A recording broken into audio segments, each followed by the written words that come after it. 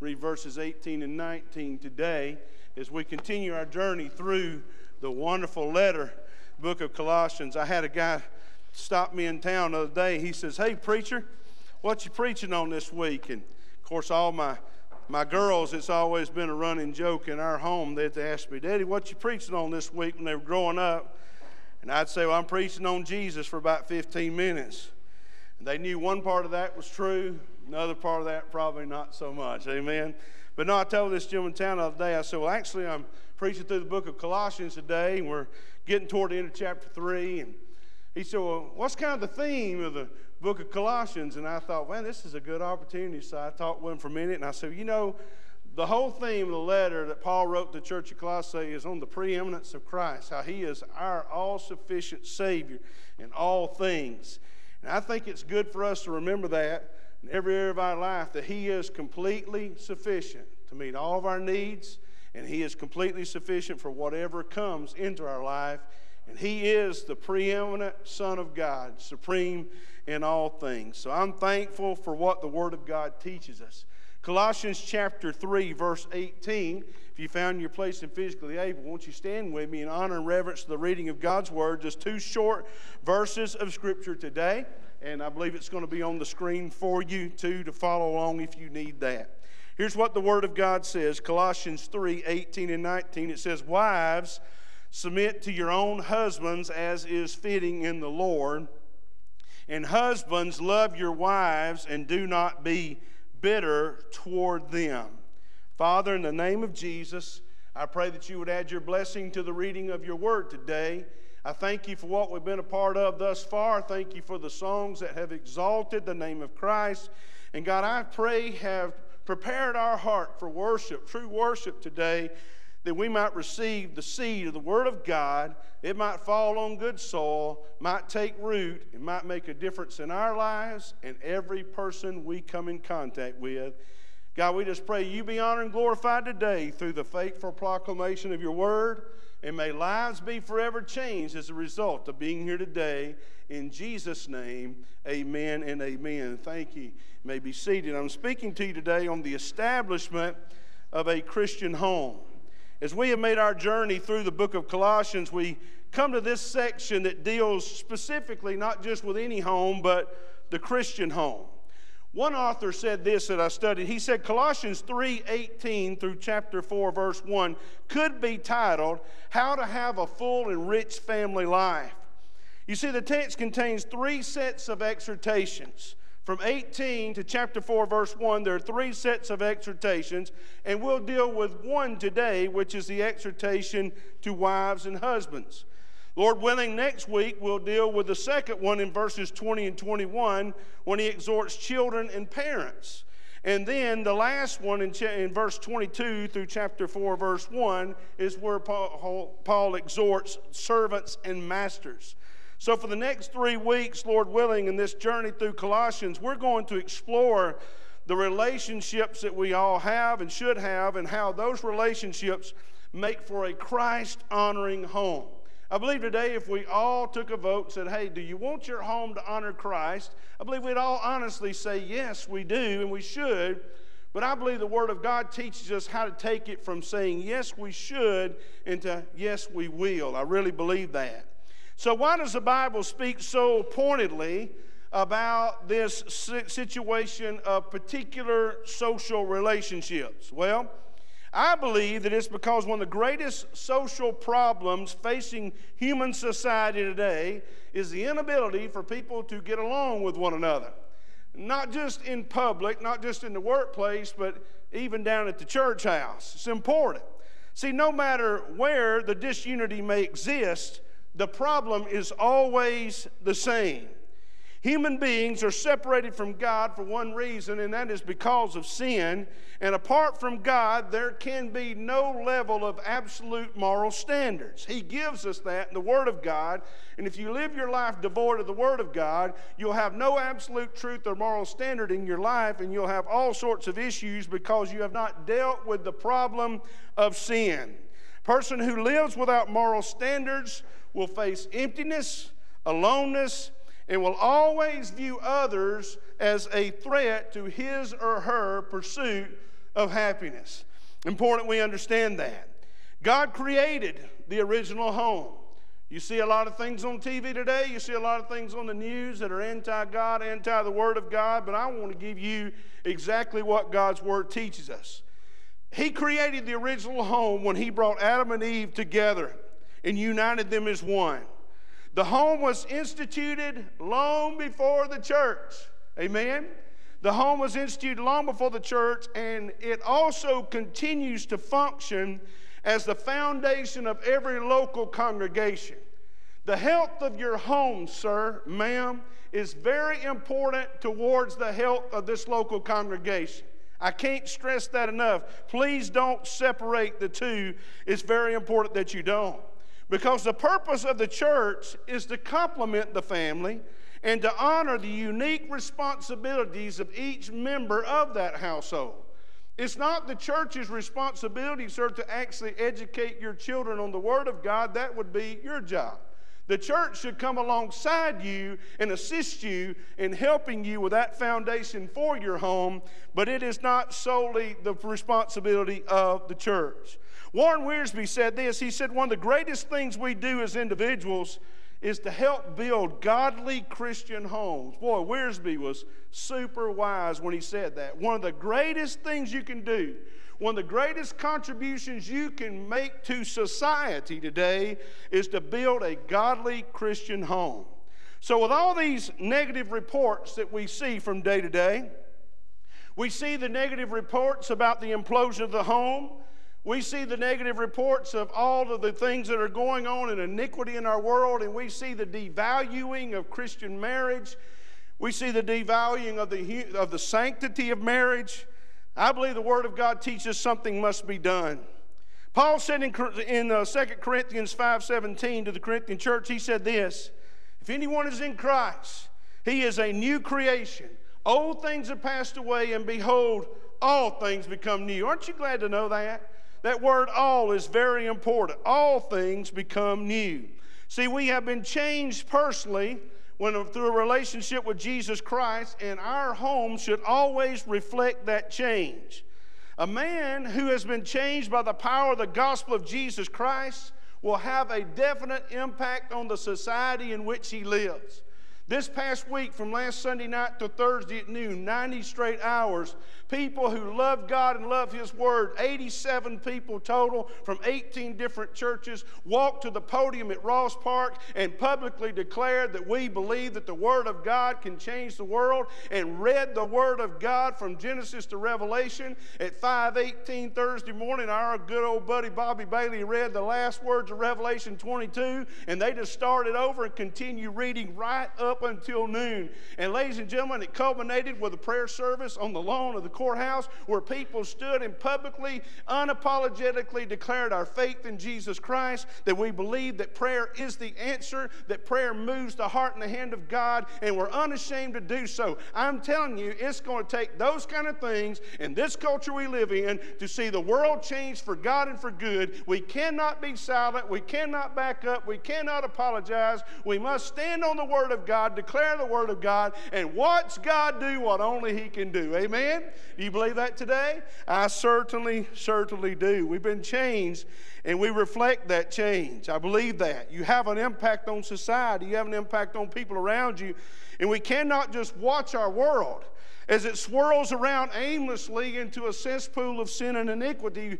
We can't just watch it and stand back and just see what happens. We have to be proactive. We must reflect the change that Christ has made in us so that others may be changed as a result of our testimony. So this passage today that we've been walking through and will walk through, and for the next few weeks, it gives us some tools. And it gives us some instruction. And men, we don't like instructions, do we? We just like to put it together, and then we'll consult the instructions when all else fails. But I want to help you today, and let's take the tools, and let's read the instructions to start with so that we can do exactly what God has called us to do. We're going to focus on verses 18 and 19 here for just a little bit, and they reveal to us the very basic building blocks to the foundation of a Christian home. The first thing Paul talks to us about is that of the surrendered wife. See, I believe this is important because I often hear people comment on this passage, and this is what they say. Paul's just sharing his opinion. He's just sharing his opinion that he has toward women, and it has nothing to do with what God says about them. But here's the real truth. The truth is, according to 2 Timothy 3:16, that all Scripture is given by the inspiration of God. That means that all Scripture is literally God-breathed. It is God's Word, and it can be taken. And everything that Paul is teaching us right here in Colossians chapter 3 is not his opinion, but these are words given to him from God, from the heart of God, communicated to the people of God. We must make no mistake about it, friends. A surrendered wife is always found in the Christian home. I believe that. She must first be submitted to the Lord. As she submits to the Lord, she will willingly and gladly submit to her husband. But as we talk about these things, I want you to know also that there are some limitations of submission. And ladies, I know y'all kind of cut me out right there, but you're coming back, all right? There's some limitations. Stay with me. Now, I'm on y'all's side, okay? I really am. I'm with you. But there are some limitations of submission. Now, I should have put these on the screen, but I failed to do it, but you need to know them. What's one of the limitations of submission? One is that submission does not imply inferiority. Some ladies say amen, please. Okay, thank you. Okay, good. It does not imply inferiority. So you say, who is the superior partner in the marriage relationship? And that, I'm glad to report to you today, is that both of you are. You're like, there's no way that both of us can be. But no, listen, it's important you understand that. I learned from Adrian Rogers years ago. He was asked, who is superior in the marriage relationship, the man or the woman? And he says both. And here's what Adrian says. He says a man is infinitely superior to a woman at being a man. And he said a woman is infinitely superior to a man at being a woman. That's a really good answer, isn't it? Because, see, God created you to be you. He created me to be a man. He created my wife to be a woman. And we live in a culture today where I never thought that I would be challenged with using offensive words from the pulpit like he, she, him, and her. I never knew those words would be offensive. But we live in a culture where they are. And they're going to become more and more offensive. But I'm telling you, we've got to stand true to the Word of God, because here's how God put things together. And God put things together for a purpose, because they will not function any other way unless they're done His way. So submission does not imply inferiority. There's another thing. Another limit to submission, that is this, that obedience is not absolute. There are many times when a wife must refuse to submit to her husband's desires when they violate the laws of the nation and, most importantly, the Word of God. Ladies, after church today, you and Joe Bob are going to go down here and get you some dinner. And you're going to go by the Quick Rip and get you a gallon of milk and all that kind of stuff because you're running behind like the rest of us. And say old Joe Bob says to you, don't worry about paying for it. Just go on in the Quick Rip and get a gallon of milk, a loaf of bread. Just come on out here to the car. They owe it to us anyway. Well, you say, well, I have to do what he says because he's my husband. Please tell me you wouldn't do that, okay? But I'm just saying there are limits to submission. If he tells you to do that, you're violating the laws. You are going to jail, amen? So you don't want to do that. There are times when you cannot be. No, it doesn't mean you're inferior. Obedience is not absolute, but there's a third limitation to submission. That is this, is that the husband's authority is not to be exercised in an authoritative, overbearing manner. The wife's submission must always take place in the context of a loving relationship. Listen to me, sir, I can help you. If she knows you love her and she knows you care about her and you listen to her, she will have no problem following your godly leadership and submitting to the way God's leading you, because she knows you're going where God's going, and that's where she wants to go. Amen? It's important we understand that. See, a wife who is totally submitted to the Lord and her own husband is a woman who has a great potential to flourish in her relationship with God. That is very important for you to understand. She always and also allows her husband to grow in his relationship with God. Ma'am, you ought to be spurring Bubba on to love Jesus. Because look here, the more he loves Jesus, the more he's going to love you. The more he walks with God and the more he's like God, the more you're going to like him. Amen? I'm telling you, you ought to be encouraging him to love Jesus with all of his heart. And as he loves Jesus more, he can lead you to love Jesus more. See, it's important we understand that. See, when the mutual and unconditional love is demonstrated between Christian mates, here's what happens. There's an atmosphere of spiritual growth that is created in the home, which enables both the husband and the wife to become all that God ever created them to be. It is so important for you to understand that. But whenever our relationship with our spouse is strained, it is often a result that we have a relationship with God that has become far, cold, and distant. If you want to stay close to your mate, stay close to God. Amen? I believe that with all of my heart. There are some limitations to submission, but there's also something else about surrendered wives. There's a need of a legacy of support. Here's a question. I've had men ask me this over the year. Preacher, I just don't know what it is she wants from me. I love it when I get asked that because I always have the answer. What is it she wants from me? The number one need of every woman in this room is security. Did you know that? The number one need of every man in this room is respect. If a man is respected by his wife, he can take on the world. But if he's not respected by his wife, he feels lower than a snake's belly. When a woman feels security from her husband, there's nothing she won't go, nowhere she won't go, or nothing she won't attend. But when she does not feel secure with her husband, she is a wreck. I read this book by a man named Mark Merrill. His name, All Pro Dad. I thought that got my attention, All Pro Dad. Because, you know, when I became a pastor 10 weeks after my first daughter was born. And I knew then at 22 years old I would never be a tremendous preacher. I knew I was never going to be successful in a bunch of people's eyes, which doesn't matter anyhow. But I did know this. I did know I could work real hard at being a good husband and a good father.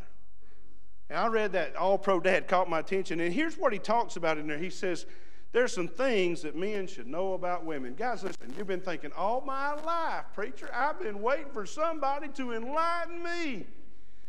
I'm so glad you're here. Here's what Brother Merrill says. He says this. He says, women want to feel secure. I just talked about it. I got ahead of myself, didn't I? He said financial security is important, but it comes second to emotional stability. They're feeling emotionally connected and close to us and knowing we are there for them no matter what. That is what really matters to them. Financial security is one, but I've met a lot of people who had real financial security that were miserable because they had no emotional security. I believe it's important for that. Here's another thing he said that women want is they want to feel loved. He said women need to be reassured, and we need to reassure our wives because she often feels insecure about our love for her. Why? Because everywhere you see, there's plastered all over the internet, all over the social media, all over these things. Everybody's bragging and taking selfies how pretty they are and how slim they are. Amen? I'll tell you something, ladies and gentlemen, it's a sad day in America when we judge somebody by their waist size and not by their love for the Son of God. Amen. See, it's in times of conflict with our wives that we should tell them we love them no matter what and that everything's going to be okay. They need to know that. Sometimes, sir, you don't know that, but she needs to know that you at least think that. Amen? No. Here's something else he said about women. He said, women want to be listened to. Can I tell you, this was the number one thing that I had to learn as a husband? I'm sure none of you guys struggled with that. Somebody please say, I struggled, preacher. Okay, just check. Because as men, we are not by nature very good listeners. Somebody said, oh, wow, revelation from heaven, right? We're not, because here's the way most men are wired. Whatever's wrong, let's fix it as quick as possible so we can move on to the next thing, because there's another thing breaking here, there's another thing breaking there. Let's just fix things and move on, and let's do them as quickly as possible, and let's not waste too much time at any stop. Man? I mean, like I told y'all, I've joked about this before. Somebody said something to me one time, said, preacher, I hope I didn't hurt your feelings. I said, you can't hurt my feelings. I used to have to hold a flashlight for my daddy to fix the truck. And when you get told, boy, you can't even hold a flashlight right, that doesn't do a whole lot for your self-esteem, does it? Right? No, well, you know what? I want to fix it and move on. Fix it and move on. There wasn't time to listen. And I had to learn this a lot. And you know what? Sometimes I still struggle, and I bet you do too, sir. There's times we struggle because we have so many demands on our life and so many people wanting us here, there, and everywhere. I've been a pastor almost 30 years, and it's always been, preacher, why aren't you here? Preacher, why aren't you there? Preacher needs you. Preacher, preacher, preacher. And before long, it just becomes like Charlie Brown's teacher talking on the telephone. A womp, a womp, a womp, womp, womp, right? No, don't hear me. But listening is so very important. Here's what I learned, and this is something in the book All Pro did. She doesn't want you to fix it. She just wants you to listen. She doesn't want or need a solution to the problem, even if she asks for your opinion. Sometimes you just need to smile and keep it to yourself. I hope y'all never fell for this one. If I ever act like my mother, please tell me.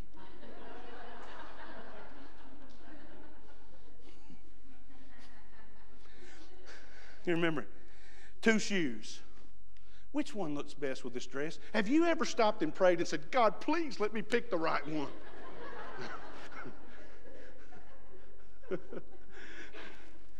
And I don't know about y'all, but that's a trick. That's a loaded one. Because whichever one you pick, it's kind of like the guy that had the bird behind his back. And they said, is the bird living or dead? He said, I don't know. It's in your hands. You know, it's kind of one of those things. I don't know which one was right, but I always seem to pick the wrong shoe or the wrong belt. I had to learn a long ways. But anyhow, she doesn't want us to understand how she's feeling about the problem. And she wants us to understand and identify with how she's feeling. Saying words like this, thanks for sharing that with me, and I'm so sorry that happened. I tell you, I was a terrible listener in the early days. I've still got struggles, but I am far from where I started. Amen. Aren't you glad? Ladies, aren't you glad your man's made some progress? You raising them up right. Amen. Still, here's another thing. It says women want to feel beautiful. My youngest daughter, Brooke, who has the personality of her mother. Y'all that know her know that's not true. I taking her to school one morning. She's in about the 8th or 9th grade. And I told her, I said, Brooke, we gotta get a little fire under it, we gotta go. School starts at a certain time, right? And I didn't want to be that parent that every time, oh gosh, here he comes late again, I didn't want to be that parent because I know teachers, y'all talk about us. But anyhow, I said, Brooke, you're gonna have to hurry up because we gotta get on. We're running behind. And she just looks at me with all the seriousness of the world. She looks at me, she says, Dad, this takes time.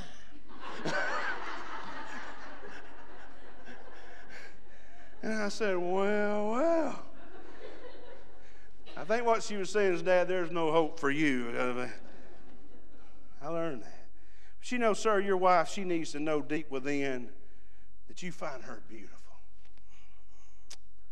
And that you only have eyes for her. She doesn't just want to know, am I beautiful? She wants to know, am I beautiful to you? Wow. And there's one other thing he said. Women want to be understood. This is the hard one, sir. This is the hard one. Now look here. All these other things you can work on. The understanding part, we're going to struggle. But here's what he said. He said, women need us to understand how they think and feel. Now, there ain't enough lifetimes in our life. And you know what, ma'am, in your defense, I guarantee you could live 5 lifetimes. You couldn't figure out Bubba either. I'm telling you, we just don't all, we're not. But they need us to understand how they think and feel, even though it's virtually impossible. The author of the book said it's virtually impossible. He said this, if we can generally understand how women think, we might be able to understand how they feel. Always be sensitive and considerate. Those are some things we need to understand, because here's what happens.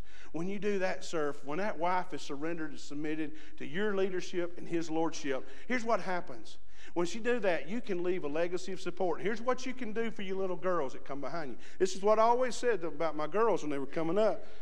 And I hope it's worked out pretty good. And I give my son-in-laws a hard time, but please don't catch this on tape. They are pretty good most of the time. But anyhow, did I just say that? I'm getting soft. But anyhow, what I always said to my girls was, and I have other people in church talk to me about it, I said, look here, I just want my girls, when they find a husband, I want them to not accept to be treated any less than the way they saw their mother treated.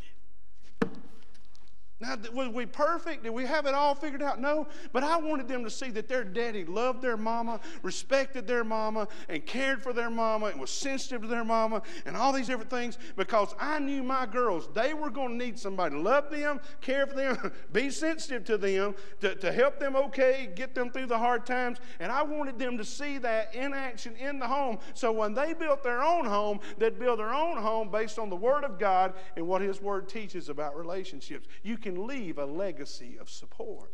But there's another thing in verse 19 that we can't leave out. He talks about the need of sacrificial husbands. Well, what do we find about sacrificial husbands? He said this, you're to love your wives and do not be bitter toward them. That's a real interesting statement. We get the love your wife part, but the bitter part we don't know. So sacrificial husband, first of all, is characterized by a giving heart. Sir, it's important. I believe if I ask all the men in the congregation today, how many of you would be willing to die for your wife? I bet every hand would go up. I would hope so, and it should. I believe with all my heart that would do. You'd raise your hand boldly. But it's important for her to know, not just that you would die for her, but that there are some lifetime sacrifices she wants you to make while you are living. I had a lady said this to me one time years ago. She said, preacher, I know my husband would die for me, but sometimes I just wish he would take a walk with me and talk with me. You see, the Greek word for love in verse 19 is in the present tense. It's in the imperative voice, and that's important. It indicates a continuous action. When it says, husbands, love your wives, that's not just today, not just tomorrow, not just on the day you got married or on your anniversary. This is every day, a continuous action. It is a love that is given willingly, not a love of some passing emotion, but a love of choice. It is a covenant kind of love. You say, wait a minute, preacher. Marriage is just a piece of paper. I heard anybody say that? Preacher, it's just a man-made contract. And I'll be honest with you, it's sad today. Now when you get a marriage license, no clergy signature required. I mean, you could just show up and say, you like me? Yeah, I like you. Let's get married. Pay your money, sign your paper, just a piece of paper. But I want you to hear me. No matter what it's made in government or no matter what it's made in society, marriage is not a piece of paper or a man-made contract. It is a God-made covenant. Don't ever forget that. It is a God-made covenant. And I don't want you to ever miss that at all. It's not just a giving heart, but I want to move quickly because I got to get done. It's also a guarded heart. Paul makes an interesting statement about the man, about the love he's to show his wife. Look, he said, do not be bitter towards them. Boy, that statement just, do not be bitter towards them. And I know many men today who would love to tell their wives the way they feel. Maybe she's not a good listener. Maybe it's just not you. Maybe it's her. You'd love to tell the way you feel inside, the way you feel about issues in your home, the way you feel about things in your job and your profession, the things about that. But here's what many men do. Many men don't talk and they don't communicate, and they internalize all those feelings and they never get them out. And here's what happens. It translates into anger and hostility that can sometimes be projected towards those that you love the most, even your own wife. This makes a man become bitter towards wife. Can I tell you this, guys? I'm certainly no model of manhood or husbandhood or whatever, but I want you to know I do not have anybody on this planet that is a better friend to me or that I trust even remotely as much as I do my precious wife. She is my very best friend. And people tell me sometimes, I'll tell you this, but you can't tell Angie. Well, you just might as well not tell me. Y'all all right? And you say, well, you just can't. No, look here. Let me just tell you this. She's like Fort Knox. What I know, what we know together. We've got so many things in our head, in our heart, so many things we've entrusted over the years. It's between us that I'm telling you right now. And that's what has made her my very best friend, because I can trust her, and she will not sell me out. She will not turn on me. She will not go tell another story. She will stand by me and love me and not just support me, but will sacrifice for me. Guys, listen to me. Ma'am, listen to me. You know what your husband needs? He needs you to be his best friend. Ma'am, can I say to you, you need your husband to be your best friend. Sir, you don't need to have anybody else in your life you trust more than her. Ma'am, you don't need to have anybody else in your life you trust more than him. If you do, then it is out of balance, and it can cause great difficulty down the road because they need to be not only the object of your affection and desire, but of your trust. Wow. Christian men should never harbor ill feelings toward the wife. Neither partner should hide their true feelings, but both should have the liberty to be open and honest with each other. You've seen those before, where you got a domineering one where nobody can talk except that one. You know what happens? A small root of bitterness springs up in the home, and when it does, it can poison the marriage relationship, and it gives a foothold to Satan in the home. Here's what Warren Wiersbe said. He said, a happy marriage does not come automatically. You don't flip the switch. It is something that must be worked on at all times. And as we walk with Christ in submission to him, we have no problem submitting to one another and seeking to serve one another. But where there is selfishness, where there is conflict and division, here's the problem. If there is bitterness in the heart, there will eventually be trouble in the home. Wow. So what we've got to do is deal with the bitterness. The Bible tells us to not let a root, but here's what happens. Sometimes we've let a root grow into a tree, and we have a tree full of bitterness in our heart, and it's poisoning our home, it's poisoning our relationships, and it's hurting us everywhere we go. But I must end today with a word that truly grips my heart, because I desire for every man of God to honor God today. I want to honor God with my life, and I want to help you honor God with your life. I want to help your home be just a little piece of heaven here on earth. And I'm sure many of you today have these same thoughts. 1 Peter chapter 3, verse 7 says, husbands likewise dwell with your wife in understanding. Give honor to her as to the weaker vessel, and as being heirs together the grace of life, that your prayers be not hindered. Did you hear that last part? That your prayers be not. Could I hinder my prayer and communication with God from dishonoring and not showing my wife respect and love? Well, a loving husband appreciates his wife. He seeks to meet her needs, and he constantly treats her with respect. Where he says that about the prayers not being hindered, this is important. Many men are having their prayers hindered simply because they are bitter toward their wife. Here's what a man once said. I'd do a lot better if my wife would just do what she's supposed to do. She's causing the problem. Sir, hear me. That's what one man said, but I want you to hear me. The Bible says, do not be bitter towards her. You're to be the priest of that home, and you must decide whether you're going to be one of two things. You're either going to be the thermometer that just registers temperature. The thermometer can't do one thing about the temperature except tell you how hot or cold it is. But you don't need to be the thermometer in your home. You need to be the thermostat. You see, the thermostat regulates temperature. I don't know if y'all have used that regularly here in Alabama about March, April. It's kind of AC one day, heat the next, right back and forth. But it's finna get hot this week, and you're going to really appreciate that thermostat, right? You're going to drop it down there, so no matter how hot it is outside, you're going to come in and be cool. You're going to appreciate the thermostat because it regulates the temperature. Did you know in your home, and men in our church, it is our responsibility to set the thermostat hot for the glory of God. And if we don't raise the temperature for God, nobody else will. I read about Winston Churchill. Y'all know he's one of my favorite guys from history. I love history. And toward the end of his life, he was at a banquet. Someone came up to him, and here's the question they asked him. They said, Mr. Churchill, if you could come back as any other person after you died, who would it be? Well, he thought for a second, and he stood up. He said, I guess I'd just come back as Miss Churchill's second husband.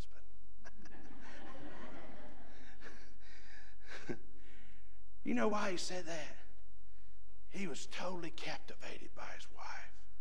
Many historians have documented the love and the respect and the admiration that he had for her. So much so that he said, if you came back for a second life, he said, I'd choose to live it again with her. That's pretty awesome. Amen. You know, there may be some in here today. You may have grown bitter. You may have had a relationship in ways that you did not want it to. And your heart is broken and breaking still. Can I tell you, God loves you? We're not here to throw a rock at you. Anybody that knows this preacher for any length of time, you'll hear me say it over and over and again. I'll never throw a rock at you to hurt you, but I will throw a rope to you to help you. Here's the rope today. The Word of God says there's a danger in getting bitter because you can get there real quick. You could have gotten bitter. You could be bitter. And you know what? The Holy Spirit of God could be convicting you this very moment of that sin. But you know what the sad part is that your bitterness has affected and hindered your prayers. And the best way to get that right is to repent of the bitterness so that you won't continue choking the life out of your communication with God. You know what you need to do today? After you've received the Word of God, it's great, but it's not really done a thing for you until you respond to the Word of God. We can receive the truth and we can impart information, we can transfer technology, we can do all these things, but until we respond to the Spirit of God as He speaks to our heart and draws us to repentance, we have yet to do anything. You can agree with everything, you can say, I believe the Bible from cover to cover, but until that Word has affected you to respond for God, then nothing is being accomplished. So, sir, look, if there's bitterness, you can say, well, I'm not going to come to an altar today. Somebody will go home and say, yep, no, he's been bitter for years. Who cares what they think? What you better be concerned about is what God knows. And if there's something hindering you communicating with God, hear me and hear this preacher clearly today. Here's the rope. Come to Jesus and let's get that cleaned up. Let's get that straightened out. If there's bitterness in your home, we're not here to hurt you. We're here to help you. And the only way you're going to get help is realizing there's a problem and getting honest with God and pouring your soul out to God. That's the only way you're going to get help. So if we're going to establish Christian homes that affect our churches, affect our communities, affect our county, affect our state, affect our nation, and affect our world, it's going to come through people repenting, getting right with God, and then walking with God from this point forward. I really believe that. So if you've got bitterness, nobody's being hurt from the bitterness more than you, but there are people all around you that are suffering in your circle of influence because of your bitterness. Today is a day to come to Jesus. Pray with me.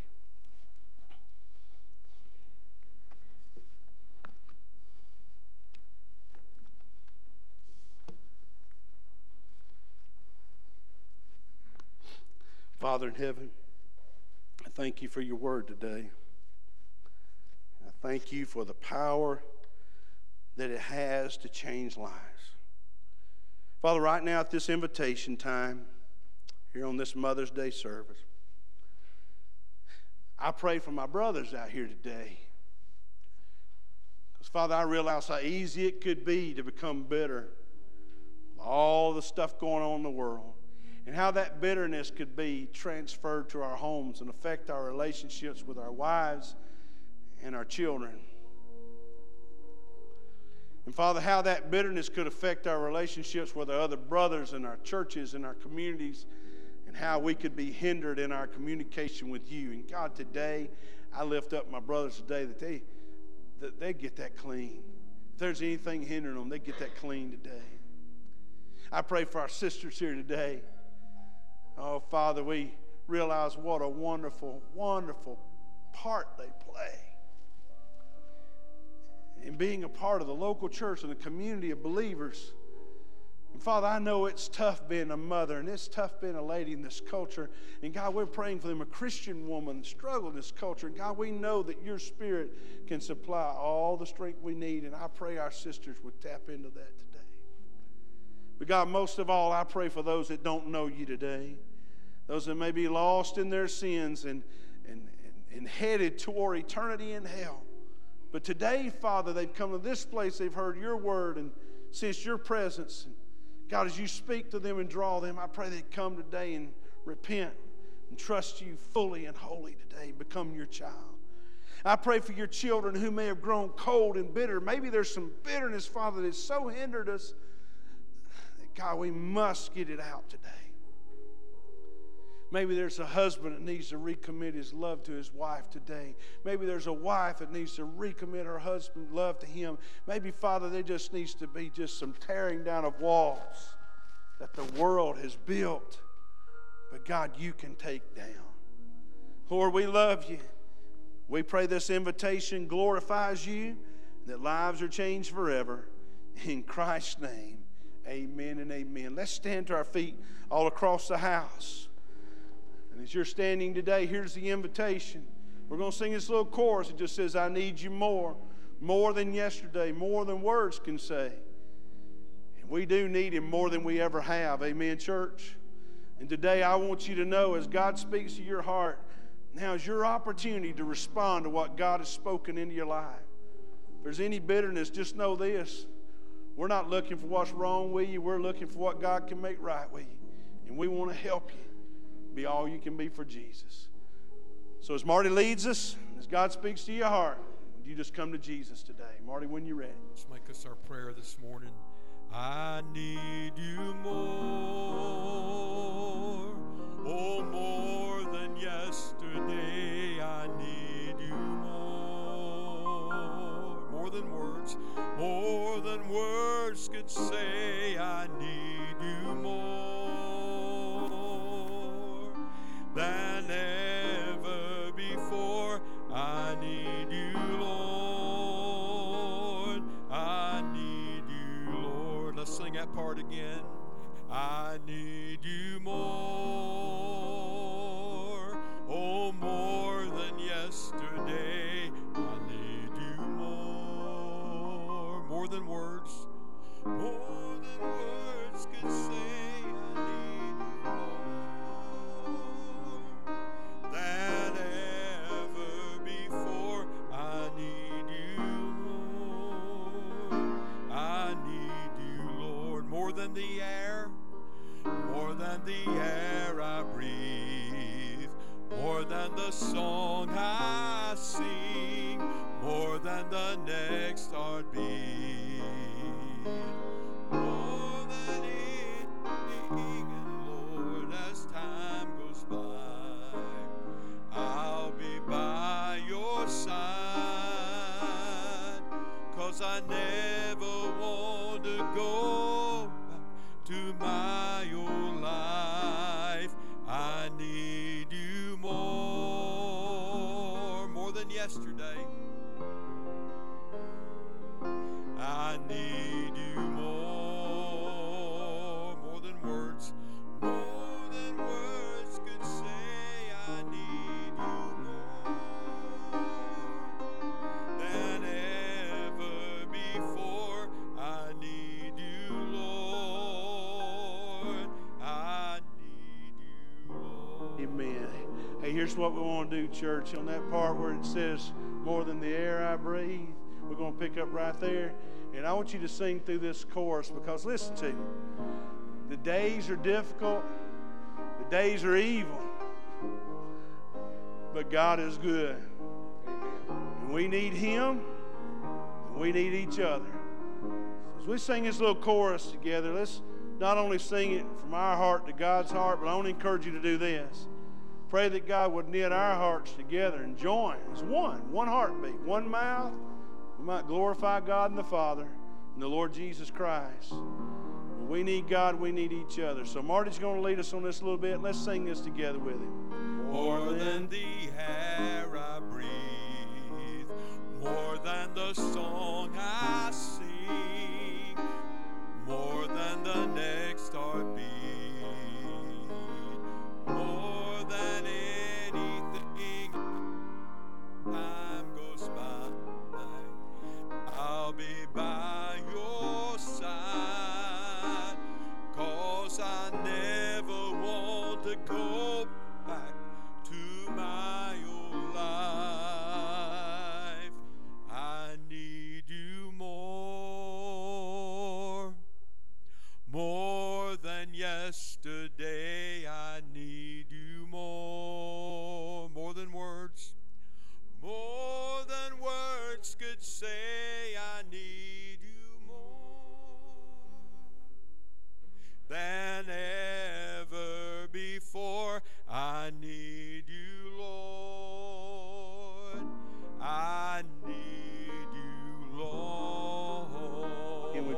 the Lord Jesus Christ. And clap of praise. Amen. Amen. Thank you. You can be seated. You're being seated. Our ushers are coming. And as they're coming, we enjoy and look forward to the opportunity to worship through giving today. I want to encourage you as we give today. Don't forget, of course, our regular giving to our church. The tithe is holy unto the Lord. We set it aside the first day of the week and bring it to the Lord's house and trust that He'll take it and use it for His glory. Last week when we were doing the Bible reading, early Thursday morning, no, it was one day earlier than that, probably Tuesday or Wednesday, I had to fill in a spot that morning and I was reading Malachi. I told Brother Bobby, I said, Bobby, I couldn't hardly get through it. Now, I've read the book of Malachi 100 times, but there's something about the Word of God. It never loses its power. It still cuts on the way in and on the way out. And it cuts to the dividing points of the joints and the marrow, and as a discerner of the thoughts and the intents of the heart, Hebrews 4:12. But as I read Malachi chapter 1, I literally choked through the first chapter about how God was about to pronounce judgment because not just the people, but the preachers were not challenging the folks to bring their best and accepting blind and animals and lame animals and leftovers and not the first fruits. Then he got to chapter 3 and he said, just try me. I remember when Angie and I were young Christians and young married. I remember reading that verse and saying, Lord, you know what I'm doing? I'm just going to trust you. And by His grace, He taught us to trust Him with the tithe. And because of that, I really believe He taught us that not only that we could trust Him, but that He would always be there. We've got needs in our life right now, as I bet every person in this room does it. We really need God to show up. Amen? I bet you do. I bet we all do, don't we? We really need God to show up in them. In Malachi 3, He says, just try me. I'll prove myself. And He said, if you'll do what I'm telling you to do, I'll fill your barns up to overflowing. You have so much blessing you won't know what to do with it. And He says, and I'll get between you and the devourer, and I'll rebuke him, and I will do that for you. And I want to tell you today, as you give, I want you to always remember, I'm not giving to something, I'm giving through something. And it's the church of the Lord Jesus Christ, and it is touching lives all around the globe. So as you give today, you give from your heart sacrificially and joyfully and cheerfully. And I believe this with all my heart. When we do these things, God brings it together. He makes something beautiful. And He can use us to do things we think are impossible. So remember our giving day. Remember our partners in Utah. Those envelopes are there. Remember them through the month. And we continue to support them. We'll be out there soon. And you'll get to see again the first fruits of your investments. So as we give today, let's join our hearts together and let's ask God's blessings on our giving. Dear Heavenly Father, just like the song says, we need you. We need you more now than ever before, dear Lord. Dear Lord, I'm not the only one that's struggling. We're all struggling. I've had that old life that I don't ever want to go back to, dear Lord. Dear Lord, I just ask you to watch over our church family, that we become thermostats, that you raise the heat up on us, that we keep you alive. We keep burning for you, dear Lord. Dear Lord, I just ask you to be with all the mothers today, because it was the birth of the Virgin Mary for you.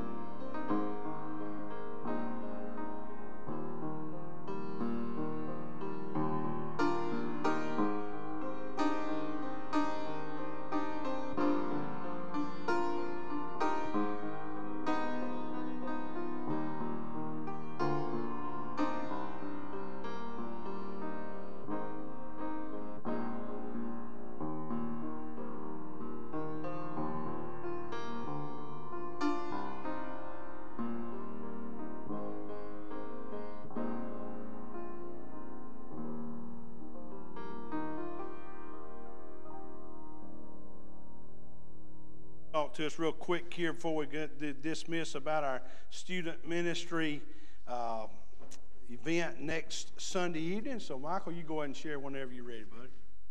I just wanted to thank y'all for allowing me to be the singer outer, and I really appreciate the guy that gave me the salary, $100,000 just to sing y'all out of the church. Woo, how about that?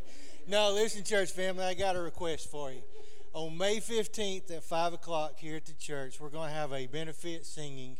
We'll have Paul Paget, Winston Bryant, for Keith Raisin, and Marty Burson. And we'll have special guest Connie Moore tickling the ivories and ebony on the piano. So after you eat lunch today, you're taking a nap and all that, get on the party line like it's 1999. Call around to Uncle Bob, Aunt Lucille, and say, hey, we got a singing going on May 15th at 5 p.m. It's going to benefit the youth. We're raising money to go to Panama City, so it's going to help. So get the word out for us, all right? Thank y'all. Thank you, I'll tell you, Michael may even wear his Richard Simmons outfit just to draw a class. We save that for Bible school. You know what's funny is I can always tell y'all, and this is truthful, that my grandmother used to take me to hear Winston Bryant and Paul Paget sing when I was a little bitty boy sitting on her knee. So this will be like old times. Well, I remember those guys, but y'all won't believe this. Paul had a lot more hair back in them days. Winston still looks like he just walked out of 1982 just about. Yeah. But no, that'll be good. Thank you for supporting our students. Be a lot of great music, and like I said, you can make a contribution, and that'll go directly. They're going to Laguna Beach for student retreat this summer for 10th through the 13th of June, and I know they greatly appreciate your support. We love our students. Love Chris and Tracy, Michael, Carey, and Keith, and all you guys. I don't leave anybody out. Y'all all mean so much to us in working with our students, and they're never going to forget you. Always remember this. Young people grow up and they don't always remember their lessons, but they never forget their leaders. Never do. So thank you for doing that. Marty, you come if you will. Don't forget on your way out today, 6 o'clock on Wednesday, everybody. I know there's graduation, Rammer tomorrow night, Heflin on Tuesday. Lots of stuff going on this week. But don't forget that God loves you, I love you, and there's absolutely nothing you can do about it. Amen? Let's stand together, and Marty, you sing us out.